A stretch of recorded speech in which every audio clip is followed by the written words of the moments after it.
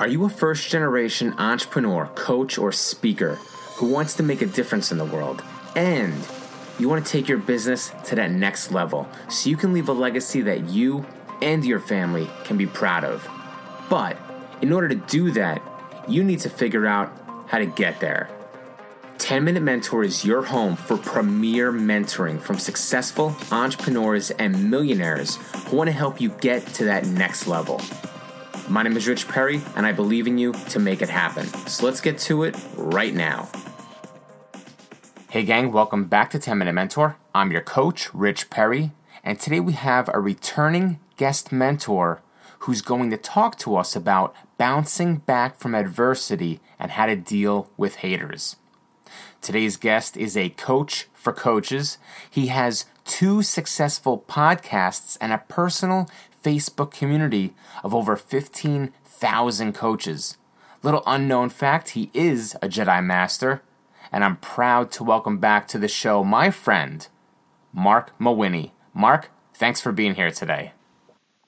Yeah, well, thanks for having me back, Rich. I had a lot of fun the first time that we did this, so I'm glad that you had me back. And this is a really important topic for entrepreneurs, and that's bouncing back from adversity and dealing with haters. And I've had experience in both. I've gone through not 1, but 2 business closures in my life. And that's in about 20 years of business because I started right out of university. But so I've gone through a lot of adversity, but that also brought me some haters. That, and then now with my business being a coach in the online space for 5 years, you're inevitably going to attract haters when you're online. It's impossible to avoid them. So that's a really important point that I'll mention, that it's impossible to avoid haters. There's an episode of a show, Penn and Teller, the magicians, had a show called Bullshit. And it was on years ago, but they had an episode of that show where they focused on 3 beloved historical type figures. They focused on Mahatma Gandhi, Mother Teresa, and the Dalai Lama, who are, you would think, universally beloved. They spent the whole episode showing why those 3 aren't nearly as good as you think. They basically attacked them. It's like that. Can you imagine if Mother Teresa is getting attacked or Gandhi, then you and I have no hope in heck of not getting attacked with it. And so it's impossible to avoid haters. And it's always sad when I see online entrepreneurs kind of go into their shell and not put their message out there, or at least not as powerfully as they could be, because they're afraid of what some stranger in his mom's basement in Boise, Idaho is going to say to them, keyboard warrior. And I think that's a shame. So haters are impossible to avoid. You need to get your head wrapped around that. And actually, haters are a good thing. Haters are the canary in the coal mine, I say, that once you start getting haters, that's a sign that, hey, you're on the right track, that you're doing something, because you're attracting haters means that you're getting attention, that people are actually taking their time out of their day to attack you, which is a good thing. Sounds like a funny thing to say that, but if you don't have any haters, it means, or very few haters and critics, it means that you're not getting out there enough. You're playing in that mushy middle, I call it. You're afraid to polarize. You're trying to be loved by everybody, and that's not a good thing. So haters are impossible to avoid, but they're actually a good thing to have. I don't know, Rich, do you have any haters? I can't picture you having haters, but do you have any? Yeah, everyone assumes that because I'm usually upbeat that I wouldn't, but I certainly have my fair share of haters and trolls and people that want to trash talk on what I'm doing. Yes, exactly. And actually, I'll fit in a Star Wars thing because you're a Star Wars fan. George Lucas said something once that always stuck with me. He was answering all the heat and the criticism that got thrown on Jar Jar Binks. I promise we're not going to talk about Jar Jar much, but Jar Jar Binks was universally despised. And it was crazy the amount of hate that character received when the Star Wars prequels came out, what was the late 90s or whatever. And George Lucas was asked about it during an interview, and he said there's 2 types of people in the world. There's creators and there's destroyers. And he said, if I have a choice, I'm going to be a creator. I'm not going to be a destroyer. People who are attacking other people, who are trolling them, who are critics, haters, whatever you want to call them, they probably don't have much going on with their life or with their business, because if they were successful and they were busy, they wouldn't have time to attack Rich or Mark or George Lucas over a fictional character in a fictional universe, movie universe. I've never met a successful person that takes time to troll people like that. I mean, an argument can be made Donald Trump is successful, he's the president, and he does. But for the most part, successful people don't take time because they're too busy with stuff that's going on with it. Now, the question is, how do you handle haters? And I mean, I don't know if there's any one right answer how to handle haters. I'll tell you how I handle them. So first of all, there's a saying, there's actually a book with this title, Hug Your Haters.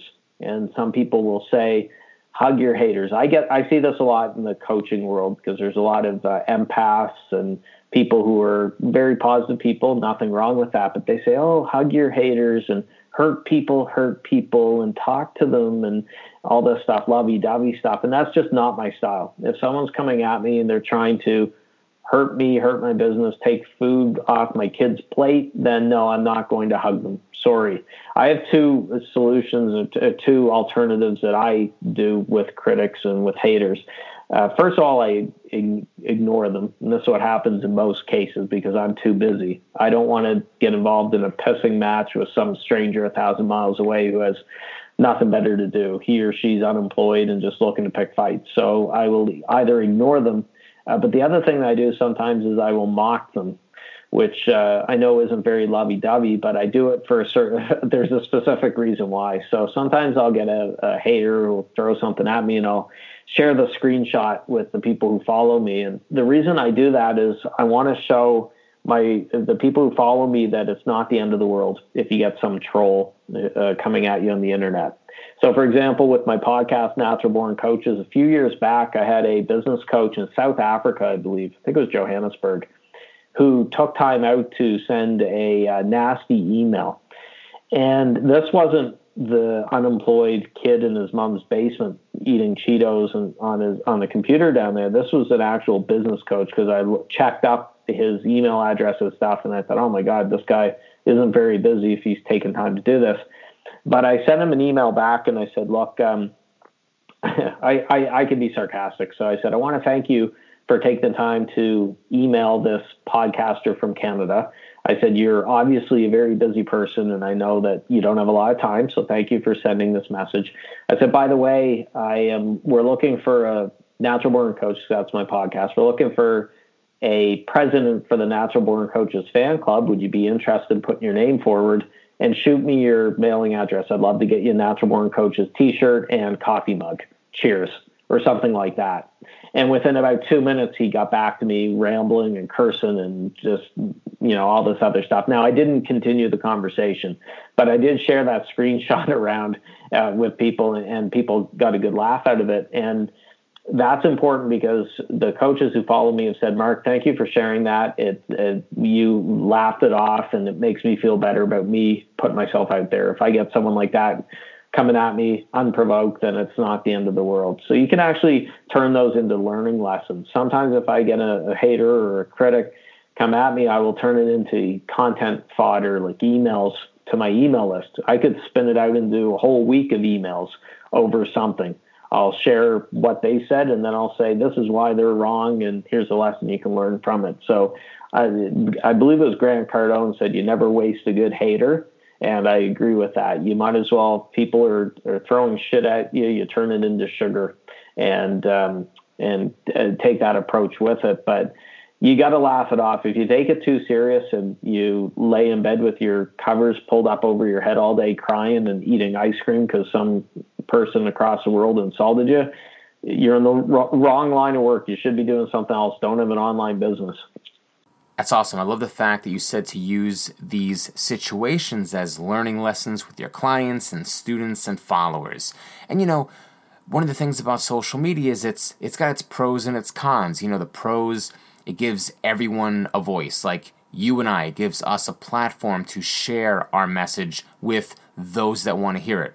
But it also gives those trolls and knuckleheads an opportunity to share their negativity and start silly online arguments.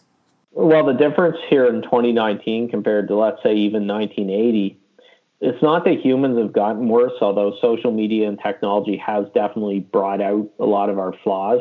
But human nature, humans have always been self-centered and trollish in behavior, I think. It's not like things have just changed because of social media. So back in the 1980s, if someone didn't like Rich or Mark, they would bitch about it behind closed doors to whoever, or they grumble about it, but they didn't have access to this internet where they could just punch a keyboard a couple times and send a message to the person. So people were always gossipy, ill-natured, jealous, vengeful, easy to anger. That's human nature. Just they didn't have that outlet. Now they do. I still think that the pros by far outweigh the cons. I mean, our ancestors, people who were doing businesses back in the 50s, 60s, even up to the 90s, would have given their front teeth for something like the internet. I mean, you could reach billions of people for basically free, right? Spend a couple bucks on a website, GoDaddy, some free social media accounts, you're off to the races. So I tend to look at the good for social media, and I try to put in perspective. With humans, we could get 1,000 messages of praise from people we've helped, but they then get one angry, bitter person. And we tend to put more weight on that one email, the hater, as opposed to the 1,000 people we've helped. I prefer to focus more on the people that I'm helping than those other people. And I think that's a better approach to take. I love it. Thanks so much. And Mark, do you have any closing remarks for us? Don't be a hater. Don't drink the haterade. There we go. What I would say is, if you're an entrepreneur and you're feeling the green-eyed monster, envy and jealousy, seeing these other entrepreneurs on social media posting their wins and stuff, try this experiment. Try instead being happy for them. Heck, even send them a positive message. Let's say, Rich, if you just had a win. Now, let's say I didn't know you, but if you just had a win and I see it somewhere on social media or whatever, send you a message. Hey, Rich, just saw you posted on Facebook about your blank award. That's friggin' awesome. Congrats. You must be happy and all the best. You never know where that's going to lead, but you're also going to feel really good doing that. And if you pump people up and you're more of a supporter, just like George Lucas was talking about, being more of a creator than a destroyer, you're going to do better off with your business and with your life. You'll be a happier person all the way around. Excellent. Thanks again, Mark. And real quick, tell us, what can we look forward to coming from you this year? My first quote real book coming out in 2019. So that's exciting. That'll be hitting the shelves, and some more speaking gigs, which I love speaking. I know you're big on that, and I'm really enjoying that. And I'm really excited about the Facebook group, the Coaching Jungle. And right now, as we're recording this, we've got, closing in on 20,000 members in the group with it. So if anyone wants to check it out, I'm in there every day, but popping in and out. I try not to spend too much time because Facebook can eat up a lot of time, but go to coachingjungle.com, coachingjungle.com. Thanks again, Mark. I look forward to having you back soon, and we'll definitely have to plan something special when the new Star Wars episode comes out. And that sounds good. May the Force be with you. May the Force be with you, Mark, and all of our listeners. And we'll talk to you soon. I'm proud of you for showing up today, and I believe in you to make it happen. Now it's time to take action. Here are 3 things you can do right now to get the results you want.